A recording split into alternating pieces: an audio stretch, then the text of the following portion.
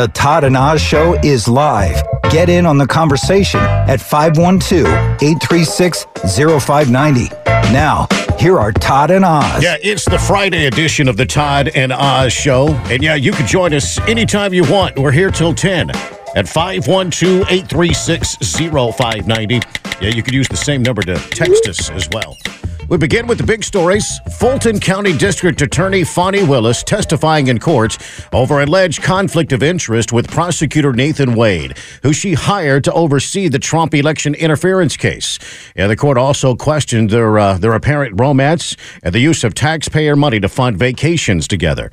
Newsman Ed Donahue has the story. And it is a lie. It is a lie. All right, Ms. Willis. Mr. Stano, thank you. We're going to take 5 minutes. Be back in 5. Fulton County DA Fani Willis is hitting back at misconduct claims that threaten the future of the Donald Trump election interference case in Georgia. I very much want to be here, so I'm not a hostile witness. I very much want to be Not here. so much that you're hostile, Ms. Willis, it'd be an adverse witness. Your interests are opposed to Ms. Merchant's. Ms. Merchant's interests are contrary to democracy, Your Honor, not to mine. Trump wants Willis and her team off the case because of a romantic relationship with Nathan Wade, the man she picked to prosecute Trump. So you and Mr. Wade met in October 2019 at a conference? That is correct. And I think in one of your motions you tried to implicate I slept with him at that conference, which I find to be extremely offensive. Willis says to her, a man is not a plan. There was tension always in our relationship, which is why I would give him his money back. I don't need anybody to foot my bills. The only man who's ever foot my bills completely is my daddy. Willis pointed out Trump attorney Ashley Merchant's interests are contrary to democracy. You've been intrusive into people's personal lives. You're confused. You think I'm on trial. These people are on trial for trying to steal an election in 2020. I'm not on trial. Nathan Wade also admitted having sex with Willis during his separation from his estranged wife, even though he claimed in a divorce filing that wasn't the case. You said in the affidavit that you roughly shared travel, though, correct? Yes, ma'am. Okay. So this roughly sharing travel, you're saying she reimbursed you. She did. And where did you deposit the money she reimbursed you? It was cash. She didn't give me any checks. So she paid you cash for her share of all these vacations. And so all of the vacations that she took, she paid you cash for. Yes, ma'am. And you purchased all of these vacations on your business credit card, correct? Yes, ma'am. Okay. And you included those in deductions on your taxes, correct? No, ma'am. No, you did not. All I needed. I'm Ed Donahue. It is 5:35. Jump in at 512-836-0590. Yeah, the White House confirms Russia is developing an anti-satellite weapon in space. House Intelligence Committee Chairman Mike Turner is demanding the White House declassify more information about this potential threat. And newsman John Stolness reports. Jake Sullivan briefed senior lawmakers yesterday to address the issue, which White House National Security Council spokesman John Kirby confirmed involved attempts by the Russians to put an anti-satellite weapon into space. This is not an active capability that's been deployed. And though Russia's pursuit of this particular capability is troubling, there is no immediate threat to anyone's safety. We are not talking about a weapon that can be used to attack human beings or cause physical destruction here on Earth. Speaking at the White House briefing yesterday, Kirby was asked about U.S. defense capabilities against a weapon like this that would theoretically be able to shoot down U.S. satellites. I would not speak definitively about our strategic deterrent capabilities one way or the other. We don't talk about that publicly. Over at the Pentagon, Press Secretary Major General Pat Ryder didn't get into specifics, but confirmed this is not an immediate threat or an active capability by Russia. On any given day, the Department of Defense monitors threats from around the world, and we work hard to mitigate those threats, and we'll take appropriate action in defense of the nation, and so today is no different. Following the meeting, the man who set off the firestorm, Chairman Mike Turner, said he was encouraged by Sullivan's briefing. I think the bottom line is that we all came away with a very strong impression that the administration is taking this very seriously and that the administration has a plan in place. We look forward to supporting them as they go to implement it. Some, like Democratic Congressman Jamie Raskin, disagreed with Turner's decision to put out a vague statement about the threat on social media Wednesday. I certainly would not have done it like that, but in any event, we are where we are at this point, and it's very troubling. However, former House Speaker Nancy Pelosi defended Turner's response. Well, he's the chairman of the Intelligence Committee, and I respect his judgment. We're going now to Munich, and so we'll be discussing it further there. But I don't criticize him, no. One can expect this to be a major topic at the Munich Security Conference in Germany this weekend. John Stolnis, Washington. The Austin City Council struggled and dealt with another group of loud and disruptive pro-Palestinian protesters during the council meeting yesterday. And 2 people had to be forcibly removed from the council chambers after interrupting Councilman Ryan Alter in mid-sentence. Mayor Kirk Watson struggled to maintain order. Escort her out. Yeah, the Austin Palestinian Coalition is demanding that the Austin City Council approve a ceasefire resolution in Gaza. And some on the council say that has no impact on anything globally. And Mayor Kirk Watson was passing a ceasefire resolution could divide the city even further. Gaza, Ukraine, and American politics will be the spotlight at the 60th Munich Security Conference. Vice President Kamala Harris returns to the Munich Security Conference to speak about America's foreign policy. Secretary of State Antony Blinken and Homeland Security Secretary Alejandro Mayorkas also attending days after Mayorkas was impeached by the GOP-led House on charges he refused to comply with immigration laws, which Democrats call baseless. The conference comes after former President Trump threatened to not automatically come to the defense of NATO allies who don't meet defense spending targets if they were attacked by Russia, which President Biden has called un-American, and amid ongoing concerns about the Israel-Hamas war and whether the U.S. will be able to continue providing billions of dollars in defense aid for Ukraine. Kristen Goodwin, Fox News. President Joe Biden will travel to Ohio today, more than a year after a toxic train derailment. Today's visit to East Palestine comes at the invitation of the mayor, White House Press Secretary Karine Jean-Pierre says. The president's going to hear directly from the people of East Palestine.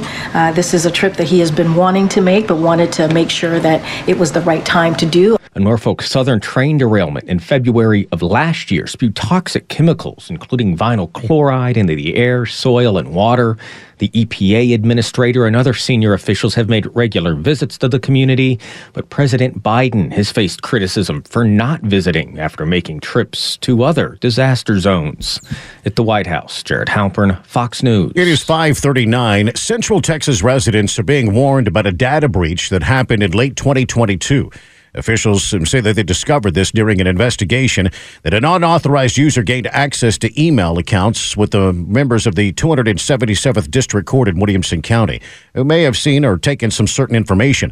And according to officials, certain people who interacted with the courts before November the 10th, 2022, may have had their personal information impacted. Sensitive information impacted varies by person, but county officials say it could include names, addresses, social security numbers, maybe more. And officials say that they have conducted a review of this attack. KVU's Ford Sanders has more on the story. Data breaches, cyber attacks, they're becoming more common worldwide. We know that these kinds of attacks will only increase really in number and sophistication into 2024, so we don't see it slowing down. Now, Williamson County officials say they've fallen victim. Officials say from November 1st through 10th of 2022, an unauthorized user accessed the email account of a member of the 277th District Court, which handles criminal cases. In a statement, county reps say, quote, the county conducted a comprehensive programmatic and manual review of the information within the email account to identify individuals with personal information that was potentially accessible during the event. Texas cybersecurity expert Mitchum Bowles says government entities are increasingly being targeted. Because of older infrastructure, they're underfunded. They don't necessarily have the protections in place for their data and for their emails and for their users. Some of the information at risk includes names, addresses, social security numbers, tax info. The list goes on. Especially for the data that they have. We see that for multiple reasons, but any type of data that's taken, according to Verizon's data breach investigation report from last year, 97% of those malicious actors are motivated by financial gain. County officials say they have, as of Thursday, reached out to residents they believe could have been affected, but declined KVU's request for an interview. Newsman Austin Ford reporting. It is 5:41. Texas A&M Systems Board of Regents Committee has discussed how to train more nursing students to reduce the state's nursing shortage. Vice Chancellor of Academic Affairs James Hallmark reacted to our regents' idea of the A&M system building hospitals and medical clinics. What are some of those solutions? That was one of them that popped up was, if we had our own hospitals, we're no longer a guest. That's the word that Dr. Horsley's been using. As a guest, we don't have the control over the clinical placement. If we had our own hospitals, whatever the case might be, that changes the dynamic considerably. Regent Jay Graham of Houston suggested a network of A&M health facilities that would provide more training opportunities for nursing students. That is newsman Bill Oliver reporting. 5:49 here on the Todd and Oz Show. Joe Manchin floats a VP running mate if he decides to run as a third-party candidate for president. During a Q&A at a City Club of Cleveland breakfast, Senator Joe Manchin said that he has an idea of who his running mate could be if, in fact, he does enter the presidential race as a third-party candidate. So hypothetically, if I was picking my running mate, I would ask really who I would ask right now is Mitt Romney. Manchin's not running for re-election, but is on a nationwide listening tour. Mitt Romney's not running again either, but Manchin also suggested Senator Rob Portman. Maybe Rob Portman. Rob Portman would be right there too. Rob's a dear friend of mine. What a good man. What a good man. He's a friend of the state of us as well. Some Democrats worry that a presidential run by Manchin could take votes away from President Biden in the general election. But Manchin said a bid isn't certain and that his current tour of the country is meant to see if he can muster enough support. As for the current race, former President Donald Trump leads former South Carolina Governor Nikki Haley in the polls in the race for the Republican nomination. President Biden, of course, running for Democrats, and Robert Kennedy Jr. running as an independent. I'm Clayton Neville. The U.S. House is set to vote against a big piece of Joe Biden administration's energy agenda. 9 Democrats join all present House Republicans to pass a bill rejecting a pause on new liquefied natural gas export projects. Republicans say the move by the administration would empower U.S. adversaries and hurt the economy. Texas Congressman Wesley Hunt represents a district with a significant amount of natural gas production. There is not a single country that produces LNG and oil safer and cleaner than what we do right here in the United States. Some Democrats argue the pause is good for the environment, and the White House says the pause gives the administration time to evaluate the impacts of liquefied natural gas on energy costs and climate change. On Capitol Hill, Ryan Schmelz, Fox News. It is 5:51, and with a look at Friday business, here's Jessica Ettinger. Wall Street opens this morning after a winning day for the major averages yesterday, and the S&P 500 index is at a new all-time high this morning, 5,029. The market sort of just forgot last Tuesday's big plunge over a small tick higher in inflation for January. They also shrugged off retail sales coming in much worse than expected for January. Expected to be down 0.2%. It's been running pretty hot lately. Well, we ended up with down 0.8%. That is the biggest drop since March of last year. CNBC's Rick Santelli. Some investors say you really have to put January sales numbers in context. It doesn't mean U.S. consumers are struggling. January is an odd month, right? It's between the holidays, which is obviously a big spending period, and before spring. So there's kind of a lull. Clearly, the data decelerated. I wouldn't read too much into that, given the oddities of spending in January overall. Oppenheimer's Brian Nagel on CNBC. Jeep and Dodge parent Stellantis shares hit an all-time high yesterday on strong profit growth, and it's announced a $3 billion share buyback. Also hitting an all-time high yesterday, Facebook and Instagram parent Meta, even as that company faces more lawsuits over danger on its platforms for teenagers. Home prices keep ticking higher. Redfin says the median U.S. home sale price rose 6.1% in the 4 weeks ending last Sunday over the same period a year ago. Inventory is low. So few homes are on the market. What's out there is more expensive. Jessica, what's happening to the auto darling, the electric vehicle? Yeah, well, they're expensive and demand has fallen. So the big 3 automakers are planning to make fewer of those EVs and to make more of what people are asking for, which are hybrids. Over at Ford, the pivot to hybrids is on.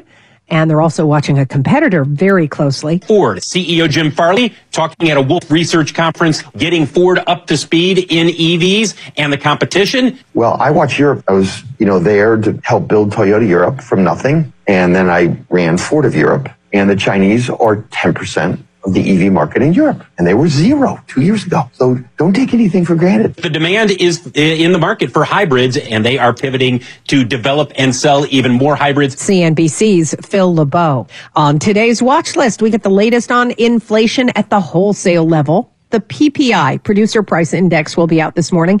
And it's the last trading day before the 3-day President's Day holiday weekend. The markets will be closed on Monday. That is reporter Jessica Ettinger. It is 5:54. The White House insists nothing has changed about the national security concerns surrounding TikTok, despite the Biden campaign joining the Chinese-owned app. Fox on Tech.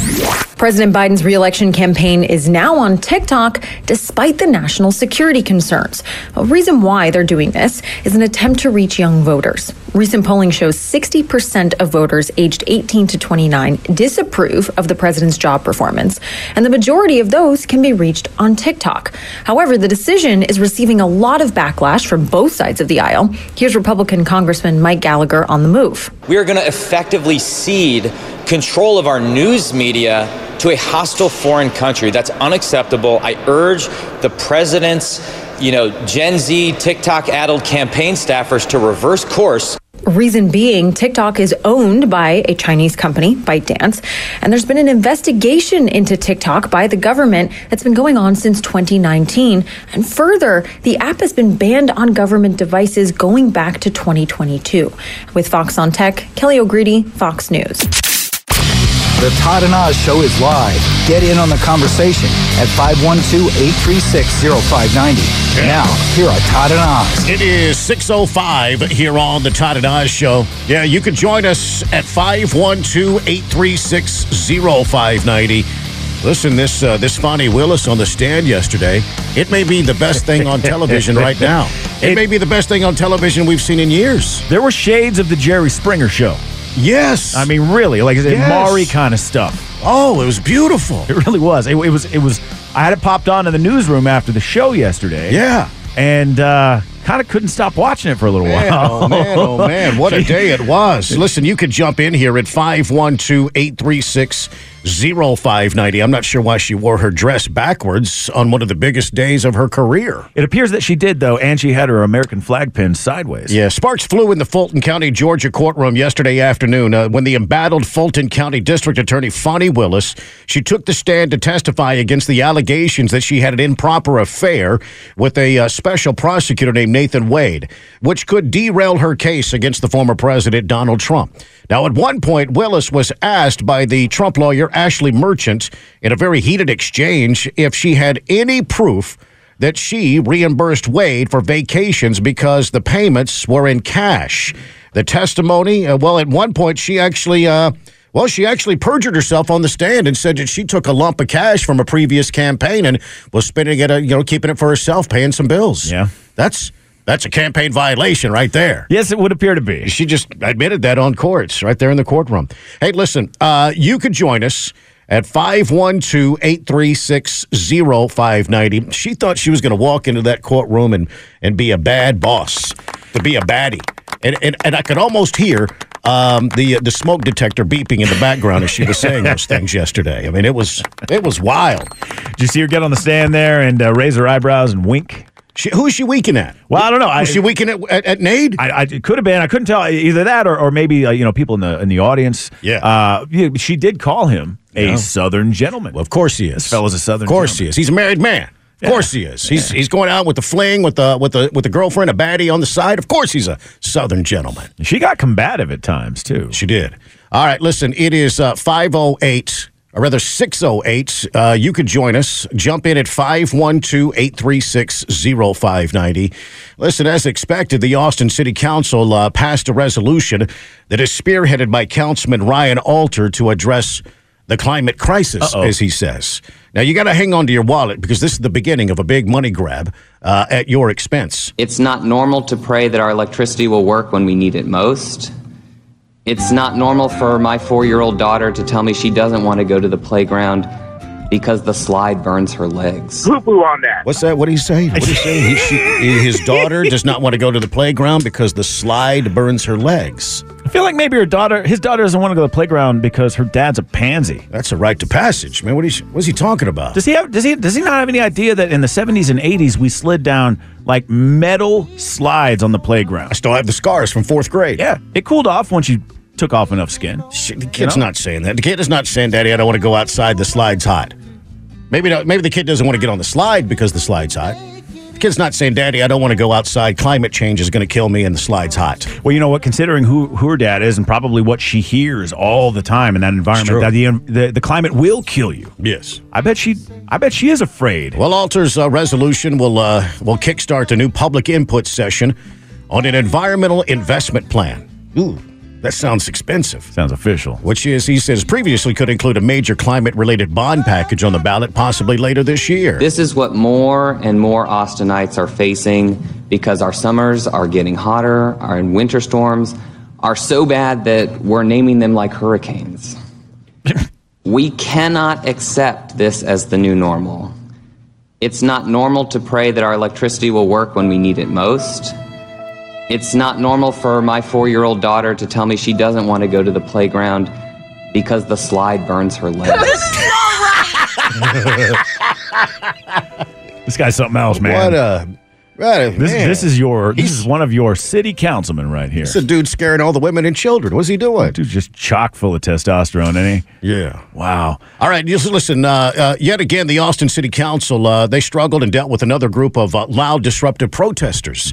Now, these are Zoe Kadri constituents, pro-Palestinian protesters from the UT campus that stormed the city council meeting and interrupted, Ryan Alter as he was talking about hot slides. Right. It's kind of an interesting, an interesting perspective of city politics right now. You got Ryan Alter throwing a $1 billion bond package because slides are hot. And then you got this Zoe Kadri's student union at UT storming City Hall, demanding a ceasefire resolution that has no impact. This is a great snapshot of Austin, Texas right now. Escort her out. Please sit down, sir. Y'all shut up now. Sir, please sit down. I mean, have a little decorum. Hang on a second. Let me play this whole thing together because this really goes really good together. This is a snapshot of Austin government right now. It's not normal to pray that our electricity will work when we need it most. It's not normal for my 4-year-old daughter to tell me she doesn't want to go to the playground because the slide burns her legs. That's messed up, isn't it? 2 weeks ago, residents from Santa Rita Courts came and told us about walls in their home that get so hot during the summer that they literally feel like they are baking in their home. Ugh. And the walls they are told us so about hot. how You they're can't so touch it. cold Can't touch it. during the winter that they are just chilled to their bones. Yeah. Full of the hyperbole. This is not just a housing story. It's a climate story. Oh. This is what more and more Austinites are facing because our summers are getting hotter, our winter storms are so bad that we're naming them like hurricanes. Oh, really? We cannot accept this as the new normal. Yeah. It's not normal to pray that our electricity will work when we need it most.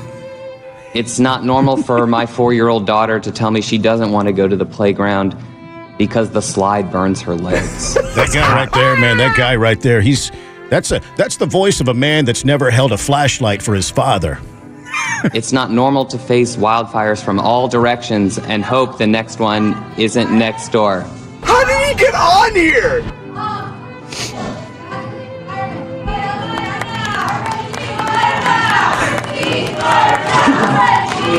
The attention span of a goldfish. Escort her out. I'm not scared. Please sit down, sir. You think I'm making that Sir, please sit down. This is not right. Dude, you want to step outside? I'll ask that there be order in the chamber. 6:17 here on the Todd and Oz Show. A high-profile murder conviction centered around the fatal shooting death of a Black Lives Matter protester in July of 2020 is now under review by the Texas Board of Pardons and Paroles. Now, sources have confirmed that the board is reviewing Sergeant Daniel Perry's case to determine whether he could be granted a pardon. Perry was found guilty of murder by a jury in April of 2023 and later sentenced to 25 years in prison. Perry admitted to shooting Garrett Foster while driving an Uber in Austin. Foster was armed at the time with an AK-47, and Perry's attorneys argued the shooting was in self-defense. Well, the day after the jury verdict was handed down, Governor Greg Abbott directed the Board of Pardons and Paroles to expedite the review process for a pardon. After the review, the board could submit a pardon recommendation to the governor, which then he could approve it. Jump in here at 512-836-0590. Yeah, this was a big controversial situation, in Travis County. Lots of heated opinions on both sides of this. I still feel from a lot of the images that I was able to see, Garrett Foster didn't do himself any favor by having his elbow cocked up the way he did. I mean, that would indicate to me that he was pointing a rifle. You mean when he pointed the rifle inside the car? That one, yeah. I've been kind of wondering about this, because right after the conviction, Greg Abbott came out and immediately started talking about, pressing the Board of Pardons and Paroles for this. What's it been, about a year almost now? I guess it has been, yeah. Well, he was convicted in April of 2023, so coming up on a year, Yeah. So this, it'll be interesting to see. I think, unfortunately, if clemency is granted here, we could see things could get sort of heated out there on the streets. Do you think so? Yeah, I think so. A lot of people don't like this guy. I saw K-View's write up on this. They called him a self-avowed racist. So there are a lot of people out there that have that viewpoint of him. And I think if he is pardoned, well, he might be, but that's not a crime. Well, it's not. It's not. Yeah. But a lot of people would. There are younger people out there that would probably beg to differ about that. Well, Doug O'Connell is one of Perry's attorneys, and he's not talking about it. They just went before the board yesterday. A spokesperson for the Travis County DA's office called the move political gamemanship. They sent a statement to the news outlets. KXAN reports they say that attempts by the governor to override the fair, just verdict of guilty after the defendant's trial for political gain are dangerous and for not only for our community but the integrity of the justice system. The spokesperson told KXAN in a statement, "We will continue to fight to uphold the jury's decision and insist that the Board of Pardons and Paroles that Mr. Perry be treated like any other defendants, including that he serve out his sentence." He says, "Our hearts go out to the family of the victim who have yet to receive closure and instead must endure more political gamemanship over their loss." Well, those are politically. Garrett Foster comes from a politically minded group of folks. Oh, of course, so they feed on this kind of stuff. And according to KXAN, there's no clear timeline on how long the review process will take. But legal experts previously told us that, to their knowledge, this is the first time that Governor Abbott has recommended a pardon review process.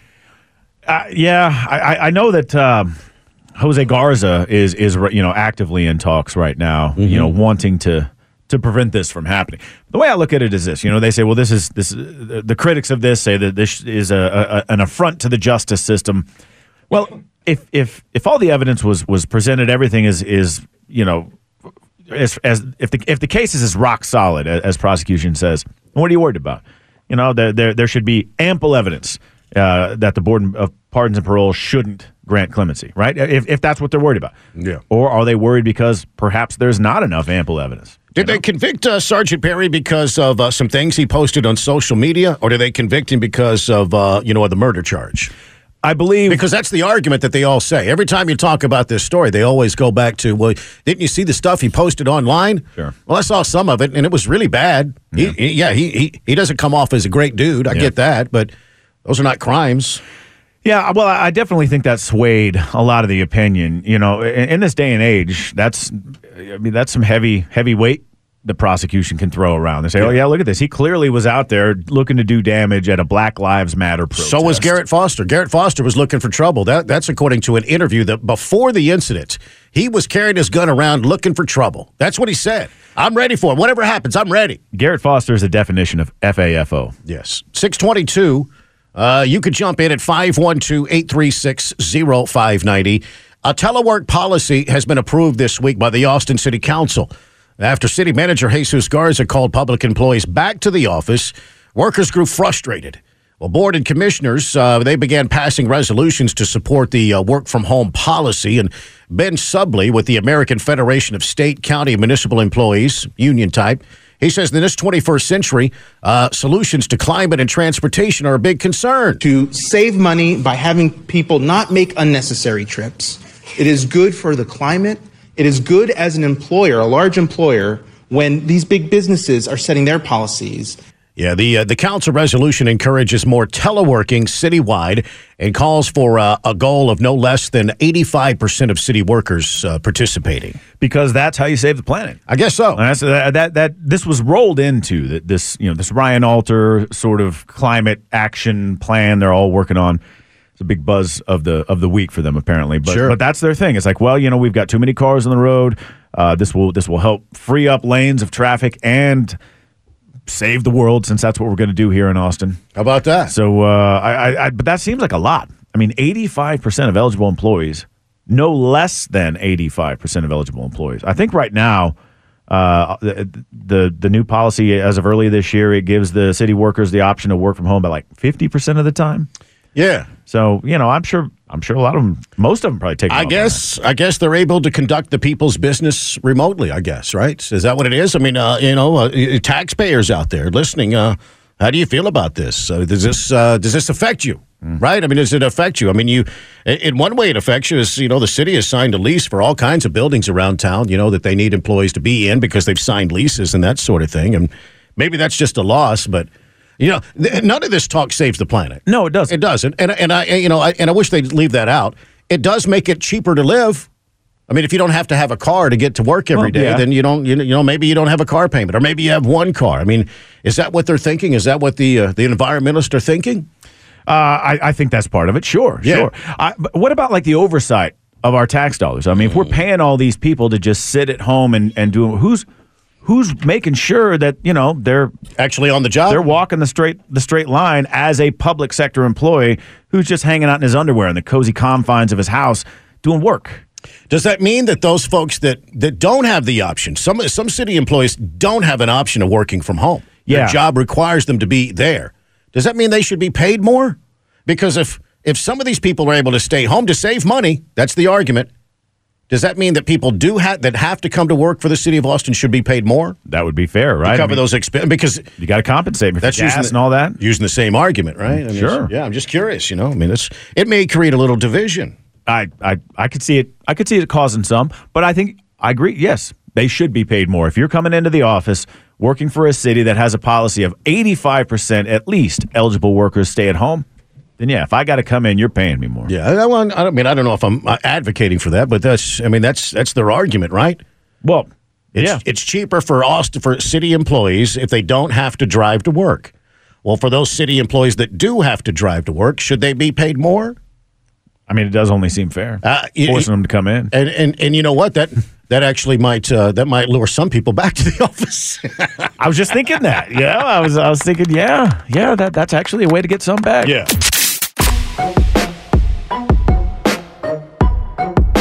6:32 here on the Todd and Oz Show. Jump in at 512-836-0590. Special counsel David Weiss has charged an FBI informant with giving false information after he alleged that Joe Biden and Hunter Biden were paid millions in exchange for their help in firing the Ukrainian prosecutor who was investigating the Ukrainian energy firm Burisma Holdings. Ooh. Yeah, this according to court documents unsealed yesterday. Alexander Smirnov, he's 43, and he's charged with making a false statement and creating a false and fictitious record during FBI interviews. Now, prosecutors say Smirnov was arrested at Harry Reid International Airport in Las Vegas this past Wednesday. Apparently spending some time at the Super Bowl, right? Mm-hmm. But anyway, Smirnov, he appeared in a Las Vegas court later, and he did not enter a plea, that according to the story. The judge ordered the courtroom cleared after the federal public defender, Margaret Lambros, requested a closed hearing for arguments about sealing the court documents. Now, she declined to comment on the case, and according to the indictment, Smirnov gave false derogatory information to the FBI despite repeated admonishments that he must provide truthful information, that he must not fabricate evidence. Now, the indictment says Smirnov told the FBI agent in March of 2017 that he had a phone call with the Burisma owner concerning the firm's potentially acquiring a U.S. company and making an initial public offering on the stock exchange. Now, in the reporting this conversation to the FBI, Smirnov said Hunter Biden was a board member of Burisma, though this was publicly known. In June of 2020, Smirnov is accused of having told the FBI for the first time about 2 meetings that he had maybe 4 to 5 years prior in which executives associated with Burisma supposedly admitted that they hired Hunter Biden to protect us through his dad, from all kinds of problems. That according to the story here. Jump in at 512-836-0590. Now, during that meeting, the indictment alleges that Smirnov said the executives paid $5 million to each of the Bidens while Joe was still in office. Now, the indictment alleges that Smirnov falsely claimed the Bidens were paid so that Hunter, with his dad's help, could take care of a criminal investigation being conducted by the Ukrainian prosecutor, Shokin, into Burisma. Remember the clip of Joe sitting there and how they got rid of this guy, right? Yeah. So, you don't want the money, we'll cut it off, that kind of thing. Fire the prosecutor. Right. What do you make of all of this? Jump in here at 512-836-0590. I don't know. In that indictment, it says that he had regular routine business contacts with Burisma in 2027, but later transformed his story into something more, extraordinary. But in reality, they were very unextraordinary. That's what he's at. So, let's say this guy's lying. All right. Well, I still firmly believe that at some point Joe Biden very much benefited off of his son's business. I don't know if he's lying or telling the truth. I don't either. Which kind of is an indictment of the FBI. Unfortunately, here we are yet again questioning a federal agency. The FBI sources can't be trusted. Yeah. Well, because we know if Weiss is telling the truth here, right? Yeah. There were a number of whistleblowers that came forward late last year, talking, going before congressional committees and talking about this very thing. Were they all lying too? And it's very possible all of this is a lie. It's very possible the special prosecutor got it wrong, Weiss, right? Oh, well, yeah, sure. It's all possible, right? Absolutely. Right. Yeah. I mean, when you're dealing with lawfare politics, trust no one, right? You can't. You're absolutely right. But, like I said, even if this guy was lying, there's still a lot of other people with alleged firsthand accounts. Sure, absolutely. All right, listen, it is 6:36, and we do have that story. It's on our website at newsradioklbj.com, and you can jump in anytime you want. Listen, a lot of folks may have had some data breach in Williamson County. Yeah, if you've done any kind of interaction with the 277th District Court in Williamson County prior to November 10th, 2022, is that right? Yes, November 10th. Yeah, you may your information may have been put at risk. Your address, social security numbers, maybe more. But this would be folks that have had an interaction with the courts prior to November the 10th, 2022. Yeah, I guess they started getting suspicious about some email activity. Well, they wait more than a year to tell folks. I was wondering that when I saw that this morning. I thought, why now? Yeah. That might be something because it says. In what I read, that the county is going to be sending out letters to affected people. Sure. So this happened November 2022, and maybe they already have. Yeah. Well, maybe they already have, but I was under the impression they hadn't, and they're just not getting around to it. Here's KVU's Ford Sanders. Data breaches, cyber attacks, they're becoming more common worldwide. We know that these kinds of attacks will only increase really in number and sophistication into 2024, so we don't see it slowing down. Now, Williamson County officials say they've fallen victim. Officials say from November 1st through 10th of 2022, an unauthorized user accessed the email account of a member of the 277th District Court, which handles criminal cases. In a statement, county reps say, quote, the county conducted a comprehensive programmatic and manual review of the information within the email account to identify individuals with personal information that was potentially accessible during the event. Texas cybersecurity expert Mitchum Bowles says government entities are increasingly being targeted. Because of older infrastructure, they're underfunded.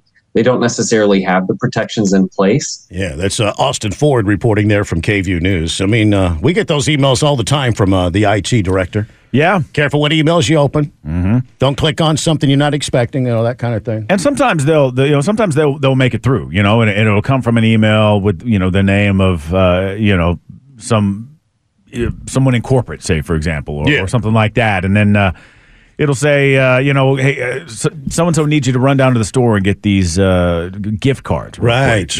Yeah. But, or it'll be a little link, and it'll look official, clicking on it and nothing good happen. Pandora's box is. I always click on the one from the Nigerian prince. He's always got some good information for me. Those guys have been pretty consistent over the decades. Robert is in South Austin. Now he's on the Todd and Oz show. That's a big deal. Robert, good morning. Yeah, good morning. Thanks for taking my call. Now it's really interesting the timing of Weiss doing an indictment on this Smirnoff guy. 7 years after the FBI took the 1023 deposition form, or confidential human source. Why didn't the FBI do their due diligence 7 years ago and investigate the veracity of this? Obviously, the answer is because this FD 1023 form is hurting the Bidens with these accusations. Now they're trying to discredit them. Hang on a second, Robert. Robert, are you alleging? And I'm not disagreeing with you. Are you alleging that the Biden administration and the FBI are in cahoots to try to dismantle the case against Hunter Biden? They're trying to They're trying to discredit this Smirnoff guy because that FD 1023 form is hurting him, and that testimony. And then, if you remember back last year, Christopher Wray didn't want to give out the form to Congress because he wanted to maintain the confidentiality of this source, who they said was highly credible. Yeah, that's true. So why is he all of a sudden not credible? Well, his credibility is damaging Joe. Yeah. Go ahead.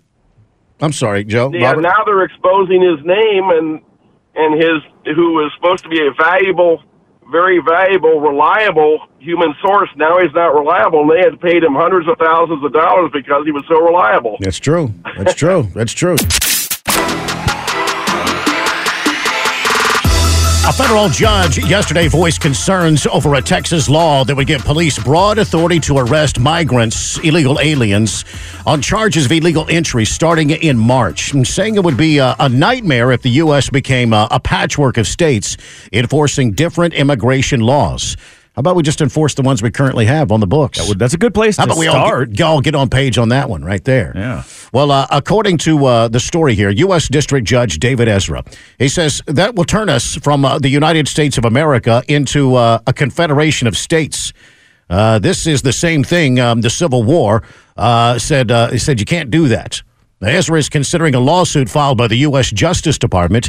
And what is the first legal test of what opponents have called the most dramatic attempt by state police and immigration enforcement since, Arizona struck down the Supreme Court, decision was struck down by the Supreme Court. Now, the judge remained a little skeptical during a 3-hour hearing yesterday here in Austin, often sharply questioning the lawyers defending the law. It was signed by Governor Greg Abbott. Ezra, who was appointed by the former President Ronald Reagan, did not say exactly when he would rule, but he said he hoped to give enough time for any appeals before it takes effect on March the 5th. Now, this is going to be this is a situation where if you get pulled over by police and they determine that you're here in the country illegally, well, then they can take further steps to take you to jail because of that. Class B misdemeanor. Right. A repeat offense could carry up to, 2 to 20 years in jail as a felony, I believe. Yeah. You have the lawyers for the Biden administration in there arguing that there is no invasion, that the federal government has not abandoned the border as the defense was arguing.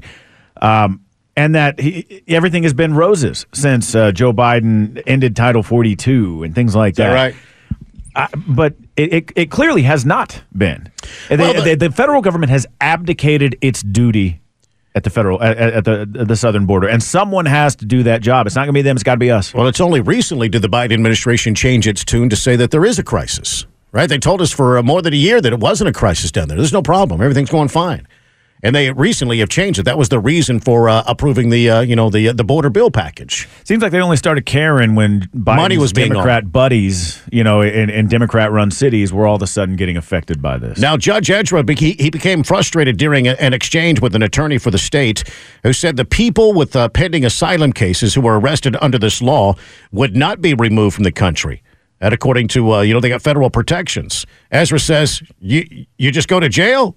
Yes, replied Ryan Walters, the chief for the Attorney General's Office, Special Litigations Division, moments after saying there's no safer place than a state prison for a migrant to await for an immigration court case.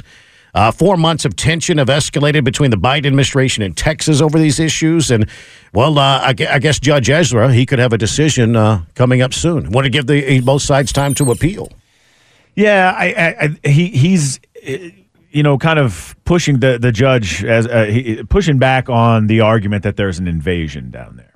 But when you hear numbers like 9 million over the course of the last 3 years, I mean there's a case to be made that there is an invasion down there, and then you have a federal government that has refused to do anything but talk. And then point the finger at Republicans and say, well, actually, the whole problem is they caused it. They didn't want to pass this border security bill that would have codified illegal immigration up to 8,500 illegal immigrants a day in a law. They didn't want to, so it's their fault. Yeah, but this is, it's being allowed to happen. It's being allowed to happen, and I see no other way to. That seems like a perfect way to describe it. The Biden administration, the American Democrat Party is the one that's really courting all these people to continue to come up here like this. And the southern border. More than 20,000 Chinese migrants have illegally crossed the southern border in 2024, and the vast majority, according to the National Border Patrol Council president, have been single men of military age.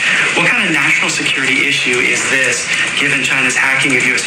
infrastructure, the spying that they do, and the other aggressions? So look, we take that very seriously, what's happening at the border. Everybody, we try to make sure that, as it relates to unlawful crossings, we certainly do everything that we can to make sure that we deal with that in a real way. And so this is why, to your question, this is why it was really important to get the border security negotiation done. We understand there's a challenge at the border. We understand we need to do more. We understand that there's an immigration system that has been broken for decades. We had a bipartisan agreement. We wanted Congress and the House to pass that, to move that forward, and there you go, and they didn't. There you go. That's KJP dancing around the question there. Sounded a little like Kamala too. A little bit. She often does when it comes to the getting caught with a tough question. Yeah, how to answer it. Are you concerned about the tens of thousands of military-age Chinese men that are coming across our border freely? Well, certainly I'm not pleased by it. I mean, you got to wonder. It's like if you're in search of a better life for you and your family, where's your wife? Where are your kids? And why is it just you in a backpack and I thought they were other dudes? I thought they were fleeing the cartels, the gang violence, and a horrible economy in South American countries. Why are the Chinese men coming here? I mean, of course, the narrative is going to be, well, just looking for a better life, and I'll give it. I mean, yeah, of course, there are going to be a lot of them that's it. But I don't trust any of them. But you can't trust anybody who's pouring through this open border because for all the good people that are coming through, there are a whole lot of bad people that have made their way through as well. There's no doubt about it. No one can deny that. And so you unfortunately can't trust anyone. I mean, maybe they're coming here to pick up their spy balloons. Yeah. Maybe that's what it is. Yeah. So 652, jump in at 512-836-0590. The city of Austin is seeking about $25 million in federal grant funds to help transform an abandoned railroad track in South Austin into a new trail system. Yeah, the Austin City Council just yesterday submitted an application to the U.S. Department of Transportation Rebuild America Infrastructure. Well, the city leaders are seeking to fund to support for the construction of the Bergstrom Spur Trails to Transit Project, a transit project, the 6-mile project plan for Vision Drive to East Riverside Drive near US 183.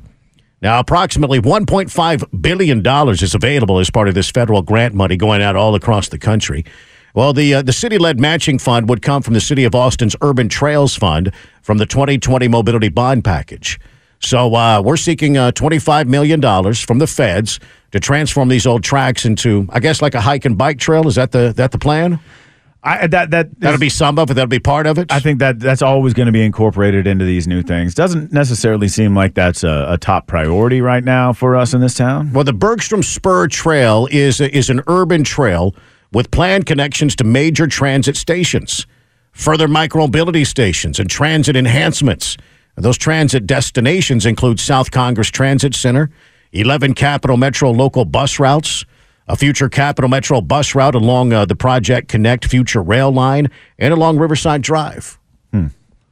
Well, I mean, I'm sure it'll look real nice once it's all, complete. Certainly sinking a lot of money into something like that. We'll make it nice, but the city can't keep its own trails clean. Yeah, I was just about to say, they will give it a year, and it'll look like parts of the Greenbelt do. Well, they say the goal of the project is to offer safer eastern-western pedestrian and bike services and recreation into the area designated as a high-density, low-income, park-deficient area.